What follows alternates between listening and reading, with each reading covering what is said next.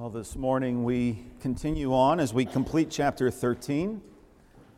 We are very much on our way out of Egypt and yet not out of the grasp of Pharaoh quite yet. This morning we are considering the leading of God's presence. Next week we'll consider the protection of God's presence. And so there's of course much relationship between the two, but by way of emphasis, this morning we consider God's leading, next week, God's protection. As we look at the conclusion here in chapter 13, we find the Israelites taking a roundabout way by the leading of God. As God leads them, we'll see in verses 17 through 22, He leads them in four distinct ways. First, God leads them in an understanding way. That'll be verses 17 and 18. God leads them in an understanding way. Secondly, God leads them according to His word and the testimony of His word. That's verse 19. Third, God leads by His own presence. That's verses 20 and 21. And then lastly, we're encouraged to see that God's leading presence never fails. God's leading presence never fails. So, beginning with verses 17 and 18, God leads in an understanding way. It came to pass, when Pharaoh had let the people go, that God did not lead them by the way of the land of the Philistines, although that was near. For God said, lest perhaps they change their minds when they see war and return to Egypt. So God led the people around by way of the wilderness of the Red Sea. And the children of Israel went up in orderly ranks out of the land of Egypt.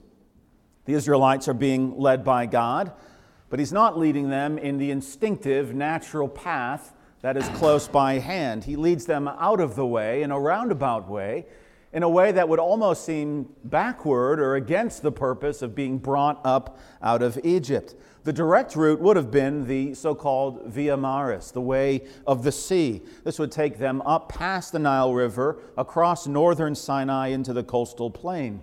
This is a route along the Mediterranean coast that, at this point in time, was already a well-established trade route. It amounted to a coastal highway. Actually, very poignantly, this is sort of where the Gaza Strip runs along as part of this natural way across the sea. So still, you can see the turmoil that occupies this stretch of land. However, this was also the most likely route for invaders. So the Egyptians had heavy fortifications all along this coastal route. For that reason, the Lord leads them around it. He understood the character of this newly freed people. Though these are His armies, they're a very weak army and they're not battle-tested, very much unlike Pharaoh's armies. And so, recognizing their weakness at this point in time, recognizing their preference would be not to fight the established Egyptians that had been taskmasters for so many centuries, but rather to fold and buckle and return to Egypt once again as slaves. God does not lead them by that way. We have the land of the Philistines here that's largely held to be an anachronism, if we understand by it what later becomes the civilization of Philistia, but we've already encountered this even in Genesis. And so whether it's anachronistic or not, we have the people that correspond to the Philistines, and this is their land. We're certainly dealing with Canaanites in terms of this great exodus. Once again, more importantly, we have held out to us the sovereignty of God. And yet, right alongside His omnipotence, His omniscience, we have the real freedom and responsibility of man. We've seen that with Pharaoh, and now we see it with the Israelites. God, who sent the angel of death to strike down all of the firstborn and bring Pharaoh's great ego down into the dust, nevertheless understands the character and heart of His people, and He says, lest they turn back. I will not lead them in that natural near path. I'll lead them out of the way and around. And so we see the sovereign hand of God and yet also that responsibility of man. These things are not contradictory, but rather complementary. God is sovereign. And yet look at how He corresponds and leads His people. So we find God dwelling with His people in an understanding way. Just as we saw in 1 Peter 3 on Tuesday, for those that were present. that a husband is called by God to dwell with his wife in an understanding way. And so God is this great example, that he doesn't drive little lambs that are unable to tread the journey. He's not harsh in his manner of leading, but he's sympathetic and full of compassion. He understands what would cause them to flee, what would cause them to melt or break, and he will not put that burden that they cannot bear upon them. He dwells in an understanding way. Matthew Henry says, their spirits had already been broken by slavery. And so it was not easy for them to turn their hands all of a sudden from the trowel to the sword. This was not a tight-fit military unit, though it is the army of the Lord, as still the army of the Lord is often not running according to the militaries of the world. But thankfully we have our King, our commander, the great captain of our salvation, so he can take unfit ranks and he can lead them in such a way that they will be victorious. God knows our frame, in other words. He considers our weakness. He's not ignorant. He's not somehow arbitrarily prodding, poking, and shoving us along the way. He considers our weakness. He meets our need. He introduces lesser trials in such a way that we are prepared for greater trials to come. This is all of how God leads us in an understanding way. He leads us like a shepherd would lead a flock. Not running a marathon and only the 3 rams that could make it cross the finish line, but no. The shepherd has a vested interest in every lamb, every sheep, every member of the flock. In fact, the good shepherd is willing to leave the 99 even to pursue the one that is missing. He doesn't grade on a curve. He doesn't say, well, at least most of them are along. He faithfully ensures the protection and guidance of every lamb. The shepherd, of course, is a model leader. God is the shepherd of his people, and therefore every leader is to be like this great shepherd. Moses comes to be called a shepherd. David comes to be called a shepherd. The leaders are the shepherds. Bad leaders are false shepherds, hirelings. Good leaders are like the good shepherd himself. Isaiah, speaking of the Lord in this very way, says in chapter 40, like a shepherd, he will tend his flock. In his arm he will gather the lambs and carry them in his bosom. He will gently lead the nursing ewes. He leads in an understanding way. Have you known, Christians, something of this gentle leading in your life? Have you seen the gentle hand that guides you, that understands your weakness? John Trapp says, the Lord carefully chooses their way out of Egypt, not the nearer, but the safer. This is how he orders matters all around us. The evils are not ready for us until we are made ready for them.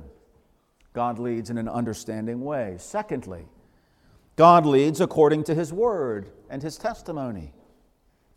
Verse 19, Moses took the bones of Joseph with him, for he had placed the children of Israel under solemn oath, saying, God will surely visit you, and you shall carry up my bones from here with you.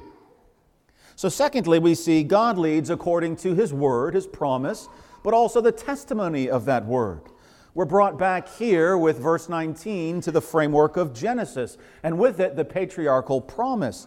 In Genesis 48, verse 21, Jacob says this to Joseph, behold, I am dying, but God will be with you, and he will bring you back to the land of your fathers. And Joseph, at the very end of his life in Genesis 50, says this to his brothers, I am dying, but God will surely visit you, just like father, so like son. He repeats the same promise in the same way that Jacob had once spoken it to him. God will surely visit you and bring you out of this land, to the land of which he swore to Abraham, to Isaac, and to Jacob. And then Joseph took an oath from the children of Israel, saying, God will surely visit you. You shall carry up my bones from here. And Joseph died, being 110 years old, and they embalmed him, and he was put in a coffin in Egypt. So for this long stretch of time, the body of Joseph, embalmed, lying in a coffin in Egypt, has awaited the fulfillment of this very day. God will surely visit. That was God's word. It was said from Abraham to Isaac, and from Isaac to Jacob, and from Jacob to Joseph, and from Joseph to the children of Israel. God will surely come. And when he comes, don't leave my bones here in Egypt. When Israel is brought out of this land of bondage into the land flowing with milk and honey, make sure that even my bones come with you. And in the meantime, let my bones be a testimony of the surety of his word. That's why he requires an oath from them.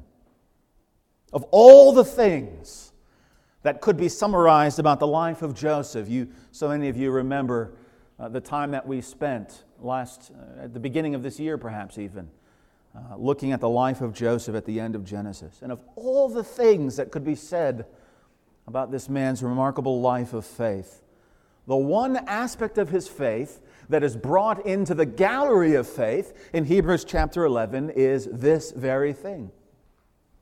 We have nothing else recounted about Joseph, though of course everything is brought up with Joseph as soon as he's mentioned.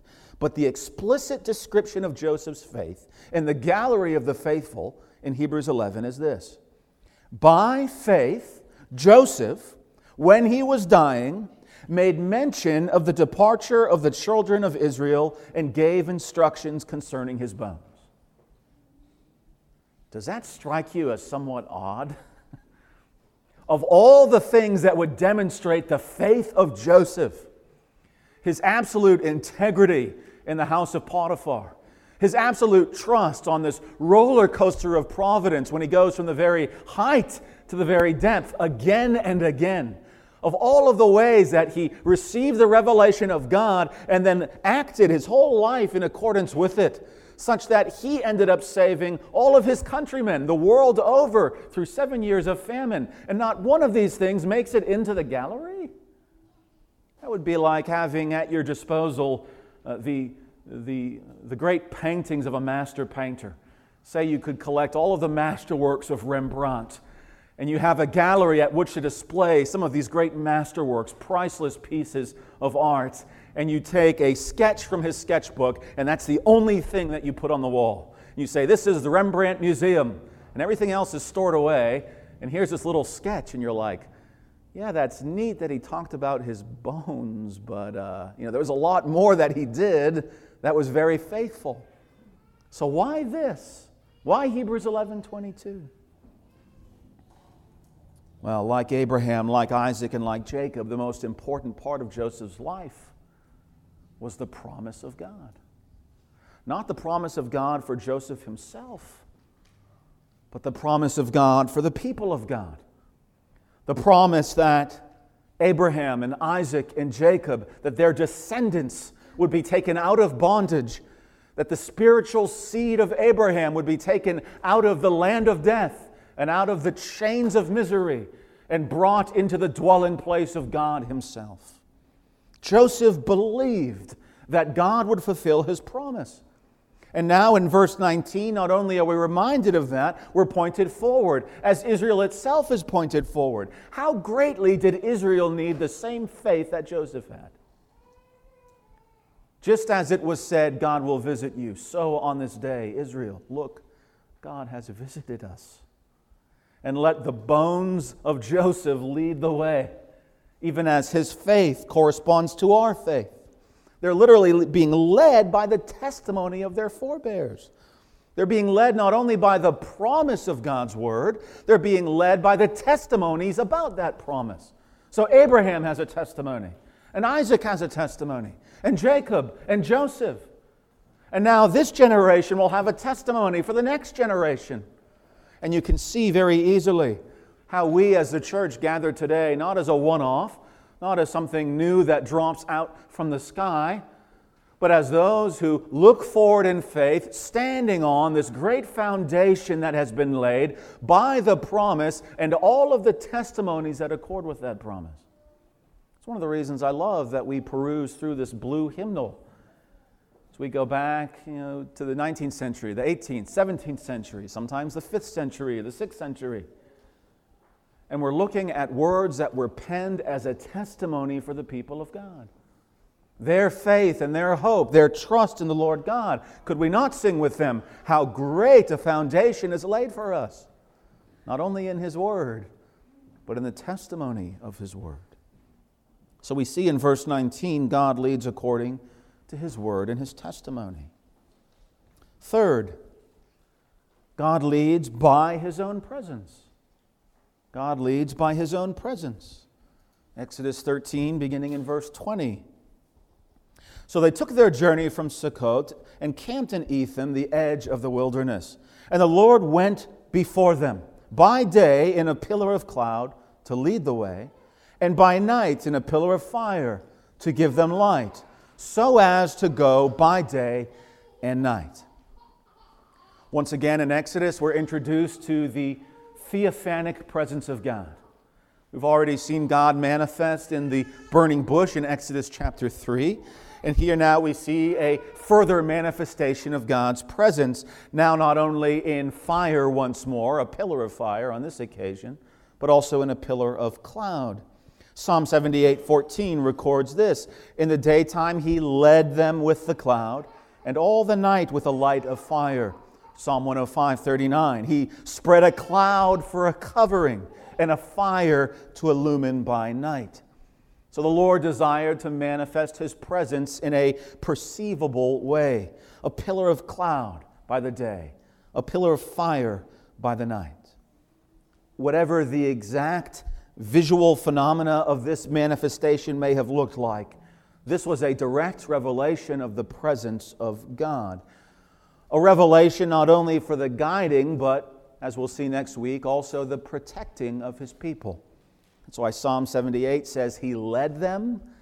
Psalm 105 says He spread a cloud for a covering. We have the leading presence of God and the protecting presence of God.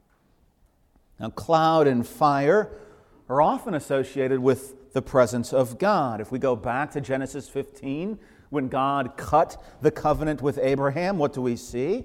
We see the flaming torch and the brazen oven, as it were, billowing out smoke like a cloud, but also this blaze of fire. Later on in the Pentateuch, we see the glory cloud that descends upon the tabernacle. When we get to Acts 1, we see Jesus ascending in a cloud, or we see God described as a consuming fire in Acts chapter 2. We see the Spirit descend in part as a manifestation of fire among the apostles. And so over and over, these emblems of cloud and fire correspond to the presence of God. And we would say this is a theophanic manifestation of God's presence. Some press further, and I think there's good reason for this, and they say this is a Christophanic presence. In other words, a Christophany. Not a generic manifestation of God's presence, but a manifestation of the presence of Christ. This is very widespread, especially among the Puritans. They connect the presence of the pillar of fire and cloud to the angel of the Lord in chapter 14. So you'll see that when we get to chapter 14, verse 19. I think there's good reason to see this as the case. In chapter 14, we once again encounter the angel of the Lord. And it seems to be coterminous with the presence of the fire in the cloud. And so John Gill writes, this is not a created but the uncreated angel, capital A, the angel of the Lord, the angel of His presence, in whom His name, nature, and perfections were, even the Word and Son of God, the Lord Christ, who went before the armies of Israel as their king and commander. And I think Gill's right. The main point is this: God leads by His own presence. He doesn't sit aloof in the heavens and say, go. He leads by His own presence. Although God's people are called to travel in an unknown way through an unknown territory, they have no reason to fear. The Lord Himself will guide them. The Lord Himself will direct them. The Lord Himself will uphold them. Nehemiah 9, this great prayer that breaks out as God's people return to the land after such a long exile. And in Nehemiah 9, we have the sort of micro-history of Israel. And in Nehemiah 9, verse 12, we have this very thing recounted. You led them by day with a cloudy pillar, and by night with a pillar of fire to give them light on the road which they should travel. You see what's being recounted there. You yourself led them. You didn't say, hey, Moses, here's what you should do. No, you yourself led them. and you did not forsake them, as he goes on to say. The pillar of the cloud did not depart from them by day, to lead them on the road, nor the pillar of fire by night, to show them light in the way that they should go. So God is leading them, and God will not withdraw his presence from them. Oh, how Moses was beginning to learn how much he needed the presence of God. He had seen that at the very beginning when he came and tried to go through a Rolodex of reasons that he could not be a mouthpiece for God. He was not fit to re-enter the courts of Pharaoh and stand before that mighty ruler that divinized himself in his reign. He was not one, as this shepherd in the wasteland of Midian, to go stand before that kind of royalty and say, "Thus saith the Lord." He's a stutterer. How could he be equipped? Well, what did God say? I will be with you. I will be with you. I didn't call you because you're sufficient for these things. I called you in such a way that my sufficiency would glow through you. That in your very weakness and inability, I would show forth and I would be magnified. And now here again, throughout every single plague, we see Moses depending upon the Word of God. And in the great Passover event himself, as the angel of death sweeps across the landscape, Moses trusting in the testimony of the blood of the Lamb. Moses now depending upon the leading presence of God. No wonder when we get to Exodus chapter 33, we have this great exchange where Moses says this to the Lord. You have said to me, bring up this people. But you have not let me know whom you will send with me. Yet you have said, I know you by name, and you have found grace in my sight. Now therefore I pray, O Lord, if I have found grace in your sight, show me now your way, that I may know you, that I might find grace in your sight, and consider that this nation is your people. And he said this, my presence will go with you, and I will give you rest. And this is perhaps the greatest part. He already has the promise. It's not the first time God has promised his presence, but Moses has finally learned the lesson that unless God's presence leads, there is no hope. And so Moses cries out in response, if your presence does not go with us, don't bring us up. If you will not be with us yourself, don't lead us out. Don't tell us where to go unless you're with us. Don't bring us out of this land unless you're guiding us. Moses learned to depend upon God's leading presence. When the pillars advanced, the Israelites advanced. When the pillars rested and stood, the Israelites rested and stood. When the pillars turned to the left or to the right, the Israelites turned to the left or to the right. They were not called to reason through maps. Manna didn't come bundled with, big old atlases and road maps. The elders weren't called together to move chess pieces and figure out the course based on the geography. No one had to hold their iPhone up for reception and ask Siri for directions. They didn't have to gain confidence as God kept on giving them answers to all of their questions. No, nothing was needed but for them to follow the presence of God.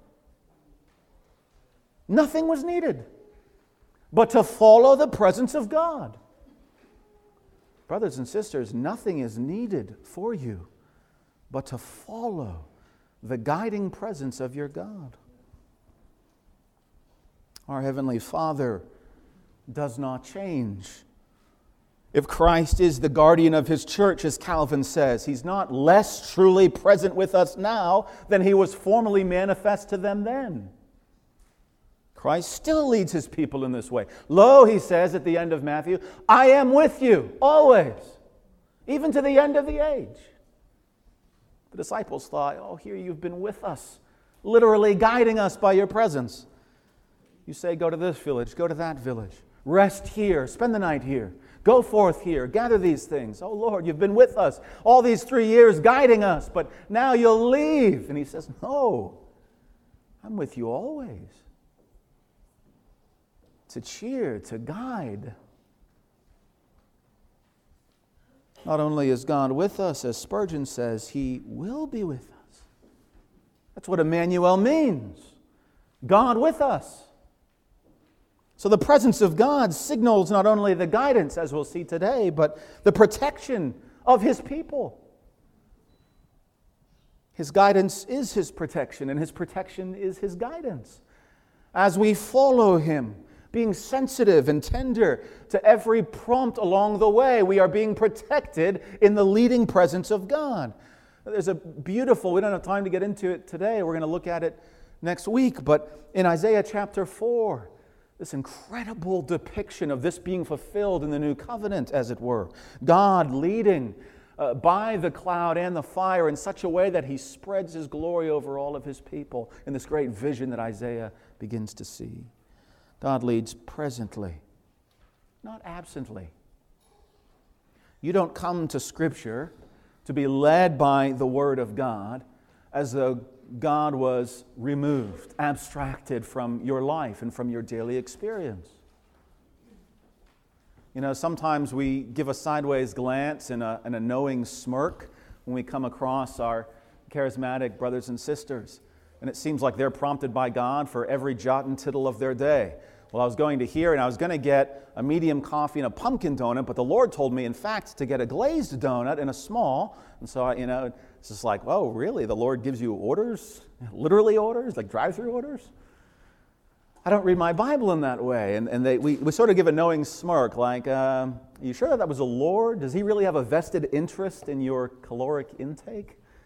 If you're getting a donut either way, do you think He has a preference on flavor? So we give this knowing smirk, but I think they're probably closer than we are to an understanding of the abiding and active presence of God in their life. Far better to think that God is in the midst of every decision you make throughout your day than to think you're coming by yourself to the Word to be guided as best as you can figure it out. Or as best as the things that you put on your podcast playlist can help you figure out. And you have no thought of the personal presence of God, the personal leading of God. That there's no sense of the Spirit moving, imploring, convicting, illuminating, cheering, prompting. Oh, that would be a far worse way to live, I would think. So I ask the question, are we acquainted with the leading presence of God? The leading presence of God. Octavius Winslow, tremendous book. You can find this online very easily. It's an older work. Octavius Winslow, Personal Declension and Revival of Religion in the Soul. That's a mouthful. Just look up Winslow Declension and you'll find it.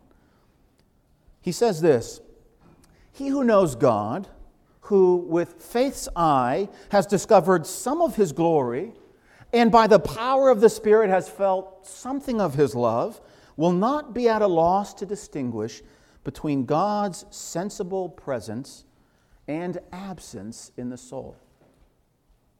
Let me say that again. He who knows God, who with faith's eye has discovered some of His glory, and by the power of the Spirit has felt something of His love, will not be at a loss to distinguish the sensible presence or the sensible absence of God in the soul. Some professors, he doesn't mean college teachers, he means people who have a profession of faith. Some professors walk without communion, without fellowship, without daily close dealings with God. They are so immersed in the cares and lost in the fogs and mists of the world that fine edge of their spiritual sensitivity has been blunted, and their love has become frozen through this contact with worldly influence. So much so that even the blazing sun of righteousness would cease to shine upon their soul, and they wouldn't even know it. You see what he's saying? So blunted, so insensible, so clueless to the presence of God that the absence of God isn't even registered. And he says this, "Yea, a more strange thing would happen to them if the Lord were suddenly to break in upon their soul with some visit of love, than were he to leave them for weeks and months without any token of his presence. You see what he's saying? It would be more bizarre for a person in this state, more stirring, more stunning, for God to all of a sudden break into their heart and into their mind with some glow of his affection than for them to be absent of God's presence for months at a time. Do you know something of what Winslow calls the sensible presence of God? Are you led in abstraction through various doctrines? Are you led by God's Word according to the presence of God by the Spirit in your life? Are you able to keep in step with the Spirit? Martin Lloyd-Jones once used an illustration. He got it from Thomas Goodwin. And he's talking about this time of sensible presence, what we might call manifestations of the love of God in a special and unique way, or the impression of the Spirit. This is what he says. There are times when God especially manifests his fatherly love through the Spirit. A man and his little child are walking down the road, and they're walking hand in hand, and the child knows that he's the child of the Father, and he knows that the Father loves him, and he rejoices in that. He's happy in that.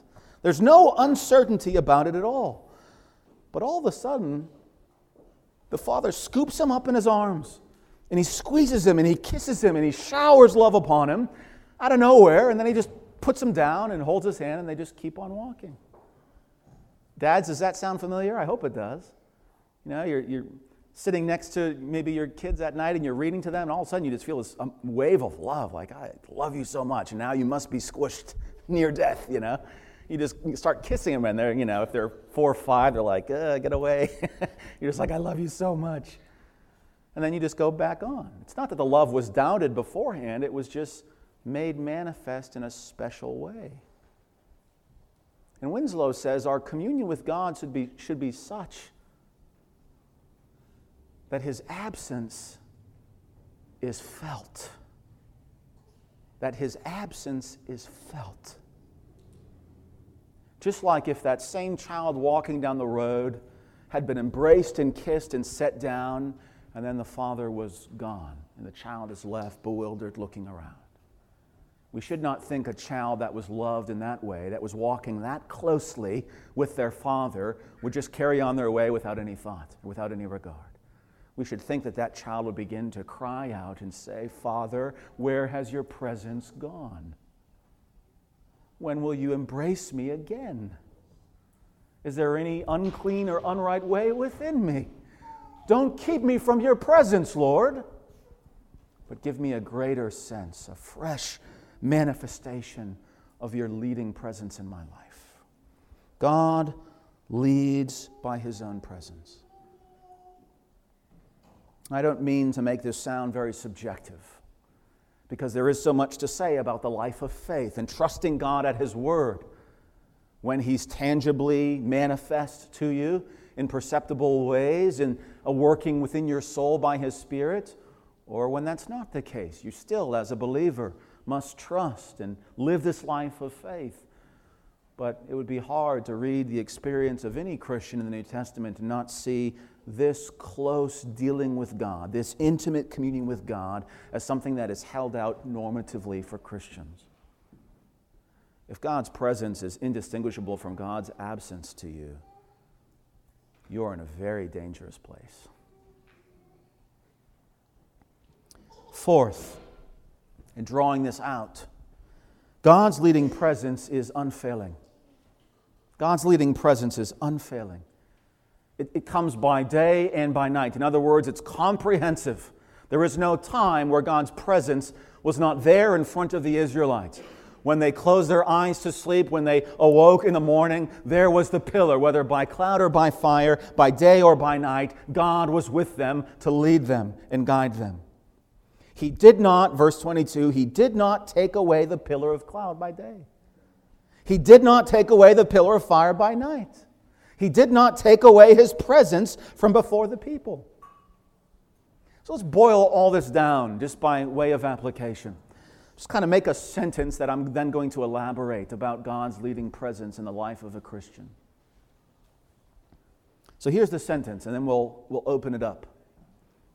God leads by goodness, in truth, through temptations, through valleys, to living fountains. That's how God leads His people. God leads by His goodness, in truth, through temptations and valleys, to living fountains. So let's begin first with God leading in His goodness. Romans chapter 2 uses God's leadership in this way. Do you despise the riches of His goodness, forbearance, and long-suffering, not knowing that the goodness of God leads you to repentance? So here we see the goodness of God is something that God uses to lead us. Do you not know that the goodness of God leads you to repentance? He goes on to say, no, in accordance with your hardness, with your impenitent heart, you are treasuring up for yourself wrath in the day of wrath. Do you notice again there in Romans 2? Sovereignty of God right alongside the accountability of man. What does he say? Do we read, do you not know that the goodness of God leads you to repentance? But He has hardened your heart, and you will not repent. He is preparing you for... No, is that what we read? No. What does he say? Do you not know that the goodness of God leads you to repentance? No, in accordance with your hardness and your impenitent heart, you are treasuring for yourself wrath in the day of wrath. Don't blame God for your hardness. Don't blame God for your refusal, your rejection. Don't blame God for your sinfulness. You yourself are treasuring up wrath for the day of wrath. You yourself have an impenitent heart. You yourself have hardened and rejected the Lord God. And yet even so, even still, in the midst of all that, the goodness of God would lead you to repentance. The goodness of God would lead you to repentance. Consider, our sins are committed against the prompting and leading of God's own Spirit. As surely as it would have been for the Israelites, seeing the pillar, guiding along the path, and just saying, no, I'm going this way. We go astray, not in some sort of innocent, beguiling, white little way. It's like rejecting the clear, prominent leading of God and saying no, and turning our back to His presence. We sin against the Spirit's attempt to restrain us from sin. We sin against the Spirit's attempts to reclaim us from sin. We sin against the Spirit seeking to renew us to repentance. And yet, even still, the goodness of God leads us to repentance. Consider that our sins have been committed against a constant river of mercies from God. Every morning His mercies renew, and as the day carries on, we sin against that mercy. And yet the next morning comes, and His mercy renews. Even still, the goodness of God leads us to repentance. Consider that our sins have been committed against not only mercy, but even against discipline, against His chastening, which He does as a good father does to rebellious children. And just like rebellious children, as soon as we're set down and as soon as His love is affirmed, we right back up, look up in defiance. And yet even still, God's kindness never fails. In the midst of our failure, His goodness leads us not to draw away, but actually to draw close. Wherever sin abounds, grace abounds much more. This is the faithfulness of God's leading. He leads by His goodness. This is why His people trust Him to lead. This is why they'll follow Him. He doesn't lead like Pharaoh leads. He's a God that is merciful, gracious, full of compassion, abounding in long-suffering. William Gurnall says, what more powerful consideration can be thought of to make us true to God than the goodness of God to us? The goodness of God. And understanding that perfect goodness of God helps you settle those things in your life that just don't look good to you. Lord, I can see that I'm supposed to be walking in this way, not in that way. Even though this seems near and easy and your way seems really difficult and hard, I don't know how I'm going to get there. It doesn't look good. But you are good. And your goodness can lead me. The situation doesn't look good. The cost doesn't look good. But you are good. And so by your goodness, I will follow. Matthew 11. Remember Jesus teaching. And in Matthew 11, right before he says what I'll read, he's rebuked all of the cities. Of course, in giving this sort of prophetic denouncement, just like every mighty prophet, the hope would be that the scribes and the leaders and the teachers, those who professed God and served Him, would repent and understand that God is now speaking through the prophet. But just like the prophets of old, Jesus' testimony, His sermons are rejected. The wise turn away. And we can read this as somehow, Jesus abstractly, unemotionally responding to that. We ought to read it in the fullness of His humanity, just like Jeremiah, just like Isaiah. Just like He says later on in Matthew 23, overlooking from the Mount of Olives, the great city. And He says, see, your house is left to you desolate. I was willing. Why wouldn't you come to me? We have to read that with the full humanity beneath that. And He says this in Matthew 11. He's preached now through the cities, and all of the wise, all of the prudent, all of the leaders, all the scribes, all the Pharisees, they've all rejected His testimony. All rejected the prophetic revelation of God. They've rejected Him. And so He turns to God in prayer. And He says, I thank you, Father, Lord of heaven and earth, that you have hidden these things from the wise and prudent. Right? He wanted the wise and prudent to hear Him and to follow. But they rejected Him, and so he sees the Father's sovereignty in that. Father, I thank you. You've hidden these things from the wise. Even so, it seemed good in your sight, He says. Even so, it seemed good in your sight.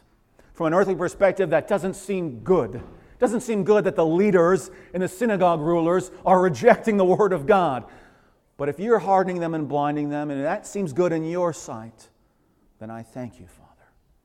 You can apply that prayer to any difficulty, anything in your life that doesn't look good.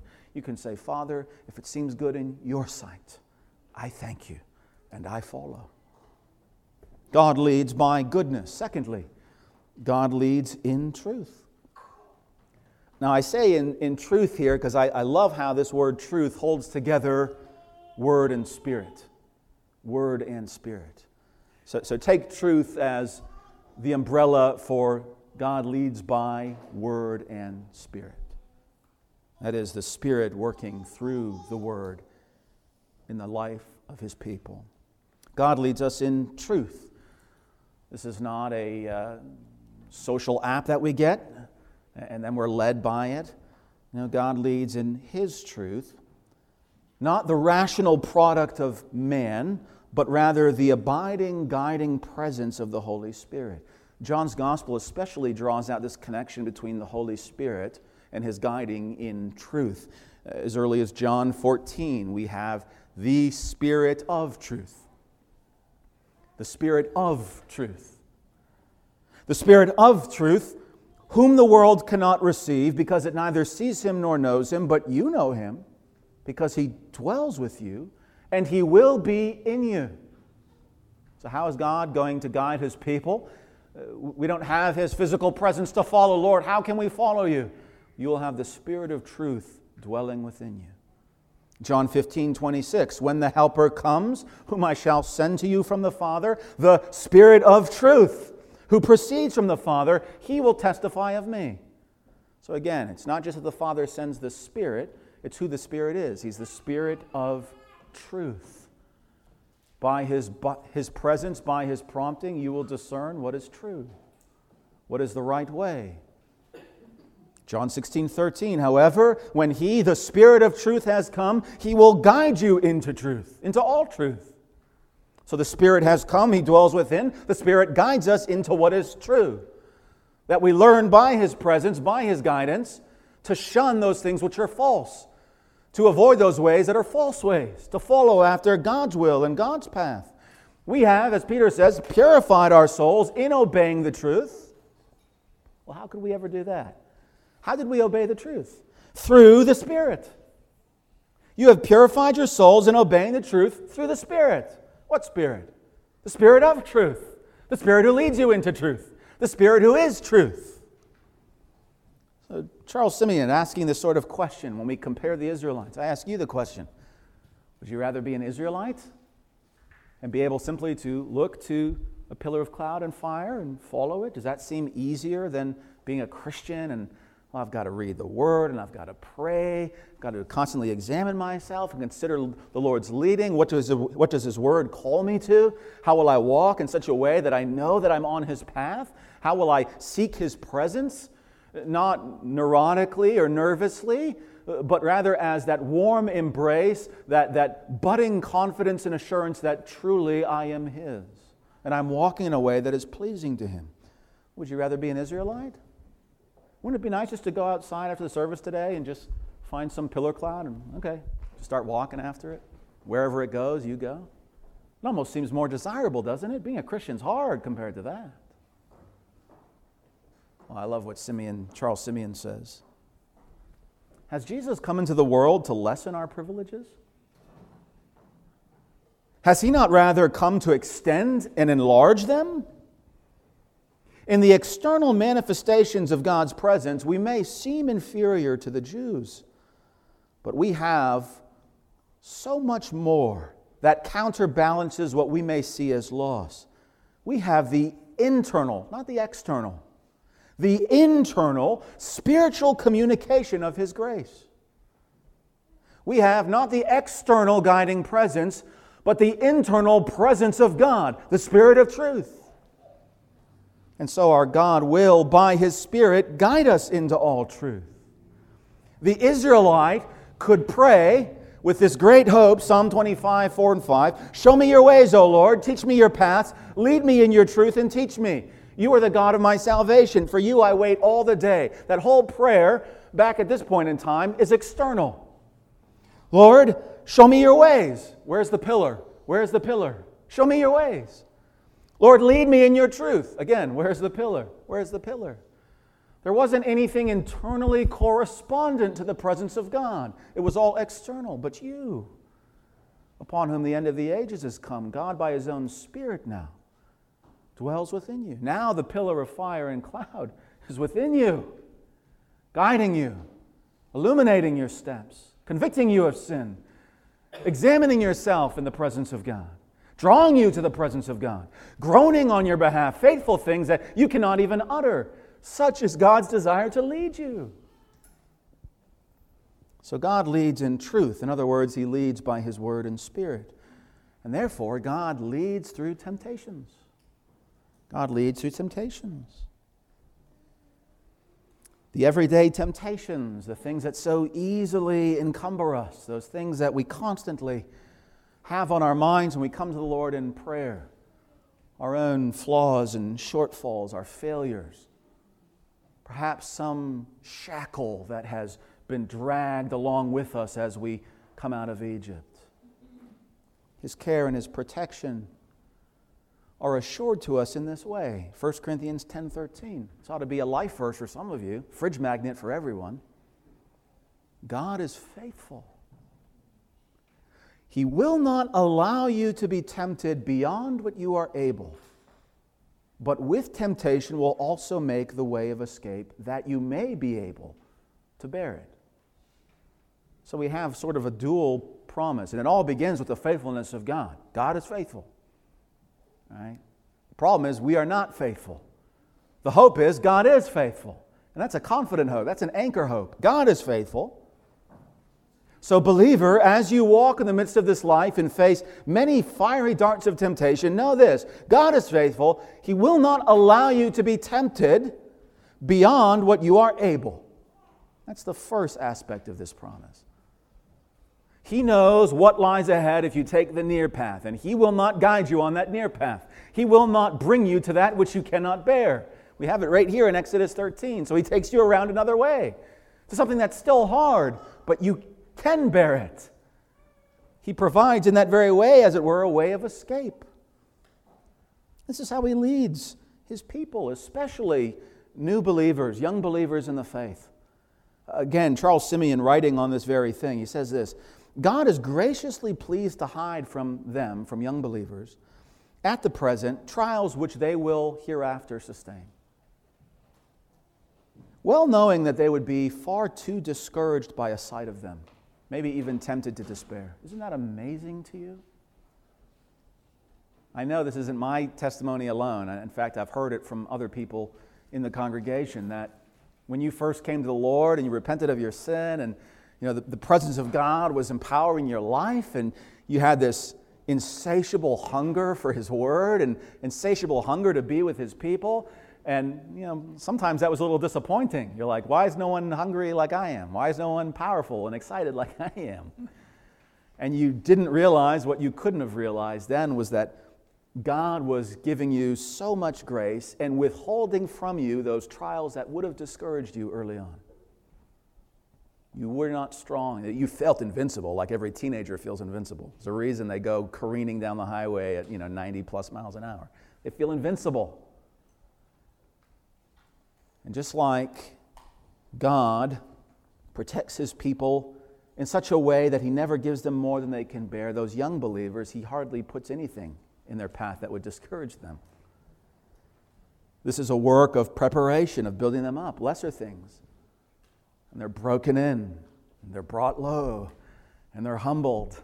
And 13 years later, they're there when that next, bursting, what's with all these lazy, slothful Christians, Why does no one have this power and conquering power in their life like me? And they're like, oh, I used to feel that way too. The Lord's got some things on your path, brother.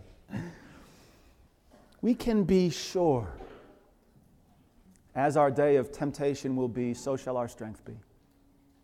That's a promise from God for His people. As your temptation will be, so shall your strength be. As the trial shall be, so shall my grace be.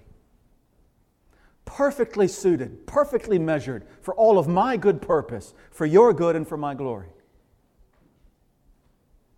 So let your conduct be without covetousness. Be content with such things as you have, with such things as you face, with such things as you're enduring. He Himself has said this: I will never leave you nor forsake you.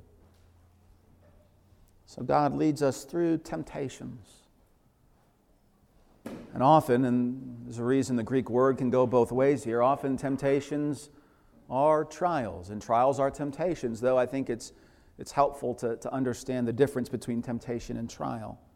I see temptation as more those things which call upon our flesh in a way that corresponds to the will of the world and of the devil, a temptation to sin against God's ways, where a trial is not drawing upon our flesh. We're not being tempted to sin against God, though temptation may come with a trial. Trial is more of a thorn or a difficulty or a setback that we are walking through. Okay? And the Christian faces trials of many kinds. Trials of many kinds. We're a young church body, and yet I think back just looking at different faces this morning, and I just think of how many trials so many of you have faced in such a short amount of time. How many trials the Lord has brought different marriages and families through. How many trials even our church body has faced. It's interesting when we go to Psalm 23. I don't know if I've ever noticed or recounted this so much. It's so well known and cherished for that reason that sometimes we don't pause to reflect on what's being held together. I just noticed it this week. Psalm 23, in part. He leads me beside the still waters. So we have the leadership of God, right? The shepherd presence of God, the leading presence of God. He leads me beside the still waters. He restores my soul. He leads me in the paths of righteousness. The paths of righteousness. Doesn't that sound amazing to you? Oh, the paths of righteousness. Golden paths with violet-hued lilies and crystal streams. Oh, the paths of righteousness. Is that where those paths of righteousness lead? Well, keep going. Yea, though I walk through the valley of the shadow of death. Wait a minute. I thought we were on the paths of righteousness. How did I end up walking through a valley of shadow of death? You see, the path of righteousness so often for the Christian is a path that leads us through the valley. And so we're not changing the imagery at all. This is the path of righteousness. God is leading you through it. And that's why he can say, though I walk on this path of righteousness through a valley of shadow and death, I will fear no evil. Why? Because you're with me. How is God with him or her? He leads me. He leads me in the path of righteousness. He leads me. So we have held together times of blessing and peace where we're not facing trials. He leads me beside the still waters. And then we have times of trial.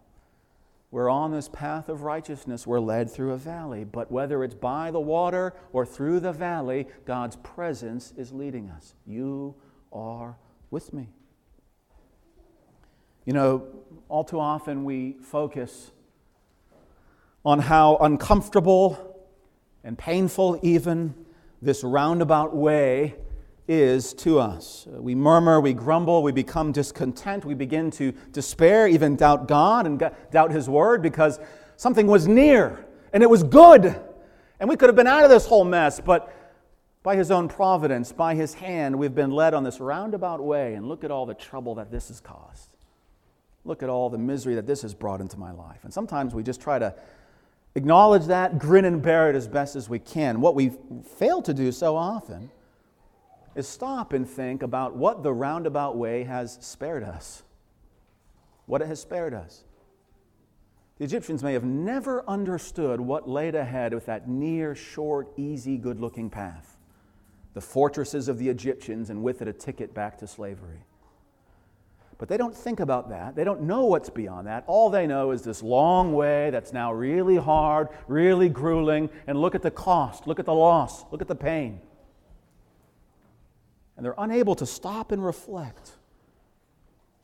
What have I been spared from? What have I been spared from? Stop and think. At different junctures in your life as a Christian, if God had allowed you to pursue the path that at that time seemed so good, that you wanted it so bad, and you prayed for it to come, and now as that path dissolved and you were brought on a very different path, a very difficult path, and you begin to groan and murmur and complain and say, look at the loss, look at the pain. How can I trust God if He's leading me in this way? Stop and think. If He had given you your way, you'd be back in Egypt. You'd be back in bondage. You're beginning to doubt God now on the roundabout way. You would have abjectly rejected God had you gotten your way. Stop and think. Not only where does God's providence lead you, but what has God's providence spared you from? Søren Kierkegaard. I love Kierkegaard. I wish I had more time to read him. But I'm thankful I remembered this passage from a work, Every Good and Every Perfect Gift. And he's a Christian, a Danish philosopher, very elaborate thinker, an existentialist philosopher. You take it with a grain of salt, but he has these incredible passages in his writings. And he's reflecting, I think, on this point in a way that's so helpful. He's preaching it practically. He's writing it in the second person. He says this: you wanted God's ideas about what was best for you to coincide with your ideas. Right? Let's start there. Right? What do we always want? Lord, here's what would be great for me. Now make that happen. Right? We all agree this would be great, right? I need a, Bugatti Chevron, and all right, this would be great for me, Lord. Now make it happen.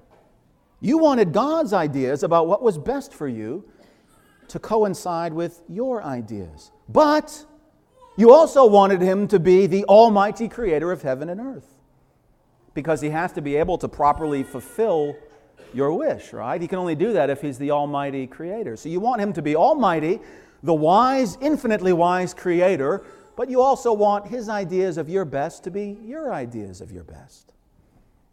And yet, if He were to share your ideas, He would cease to be the almighty, right? If He reasoned like a man reasons, if He thought your short, naive, ignorant thoughts, He would not be the almighty, all-wise God. In your childish impatience, You wanted, so to speak, to distort his eternal nature. And you were blinded enough to delude yourself, as though somehow you would benefit if God in heaven did not know better than you yourself know what is best. Right? Just put me on the throne, God. I'll straighten all this out. I know how to get me from here to glory. And then Kierkegaard says, let me reason like a man reasons. He says, let's just pretend that you're reasoning and trying to persuade a man. Not even the almighty, all-wise God, but just a man. You're trying to persuade this man about what is best for your life. And he says this, if by my pleas I moved him to do what he did not consider right, then something terrible would happen. I would have been weak enough to make him just as weak. Right? I finally convinced him. I finally persuaded him. And in my own ignorance, my own weakness, I've now made him just as weak and just as ignorant. And then, he says, I would have lost him. Right? I got my way, and I have no place for and no need for you now. And I would have lost him, and I lost my trust in him. And at that time of intoxication, you see, Kierkegaard is it's like a drunken man. I would have called his weakness love. Isn't that fascinating? In that time of absolute delusion and idiocy, I would have said the fact that he is now ignorant and weak to what is best for me, like I am ignorant and weak, I would have called that ignorance, that weakness, his love for me. Right? So what is he saying? When we don't get our way, in our childish impatience, we think, I don't know that God loves me. I don't know that God is loving. I don't know that I can trust him. I know that he has all power, but can I really trust that he loves me? And Kierkegaard is right. You would make God like unto yourself. Be thankful that God is nothing like you. That his ways are not your ways. That his thoughts are not your thoughts. That his best for you is actually something that is best for you, rather than some nightmare that you would pull upon yourself. Brother or sister, if your current lot, if your trial is painful and it's against everything you had expected, right? I never thought my life would look like this. I never thought I'd have to deal with this. Do not conclude somehow that God has forsaken you. Reflect first and foremost on what he has spared you from, and then reflect on what he is forming in you. Remember that the way that God chose for the Israelites was longer, more grueling, and against their best plans, but it was the only way that led them to the promise. It was the only way. An old Puritan said, the Israelites would be astonished at the way that God chose, and they were disposed to complain.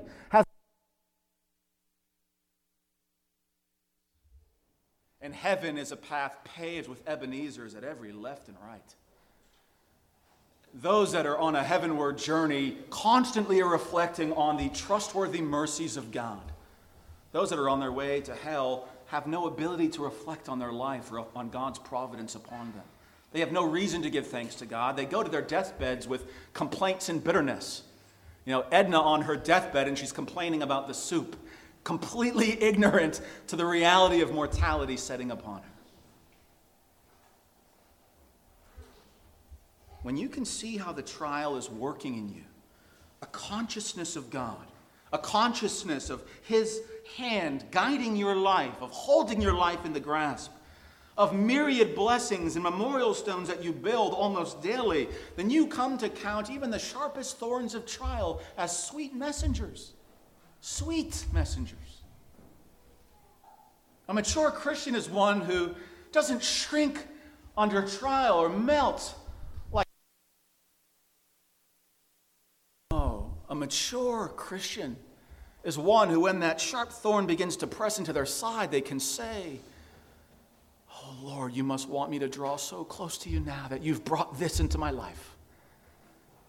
This is painful. Lord, you are going to draw me close. You are going to magnify your presence in my life.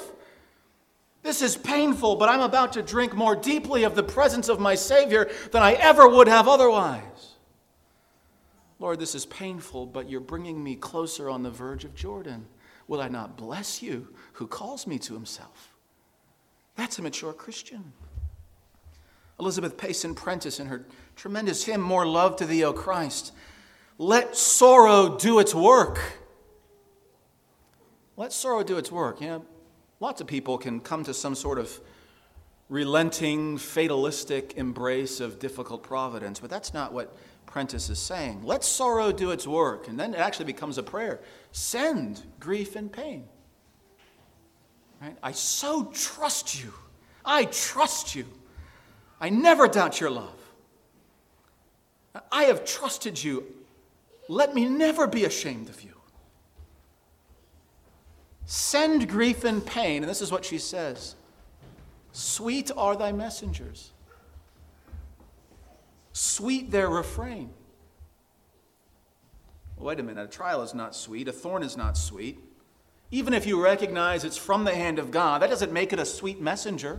What makes a trial, a pain, a loss, an absolute wrestling match, some shocking, stunning tragedy? What makes that kind of trial a sweet messenger in your life? What makes that refrain sweet? Listen, let sorrow do its work. Send grief and pain. Sweet are thy messengers, sweet their refrain, when they can sing with me, more love, O Christ, to thee. That's when trials become sweet in the life of a believer. Lord, I would place thine hand in mine, nor ever murmur, nor ever repine, content whatever lot I see, since 'tis thine hand that leadeth me. It's a nail-scarred hand that leads us through difficult providences. It's bloody footsteps that have gone before us on to glory. Sweet are thy messengers when they sing with us, more love to thee, O Christ.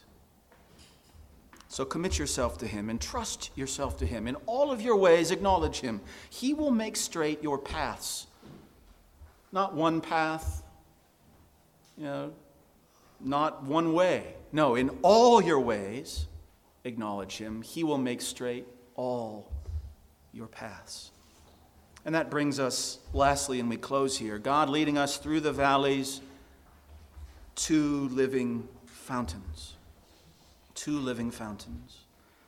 All the way our Savior leads us. Search me, O God, we read in Psalm 139. Know my heart, try me, right? This is Octavius Winslow's sensible presence. Know my anxieties. See if there's any wicked way in me. Lead me in the way everlasting.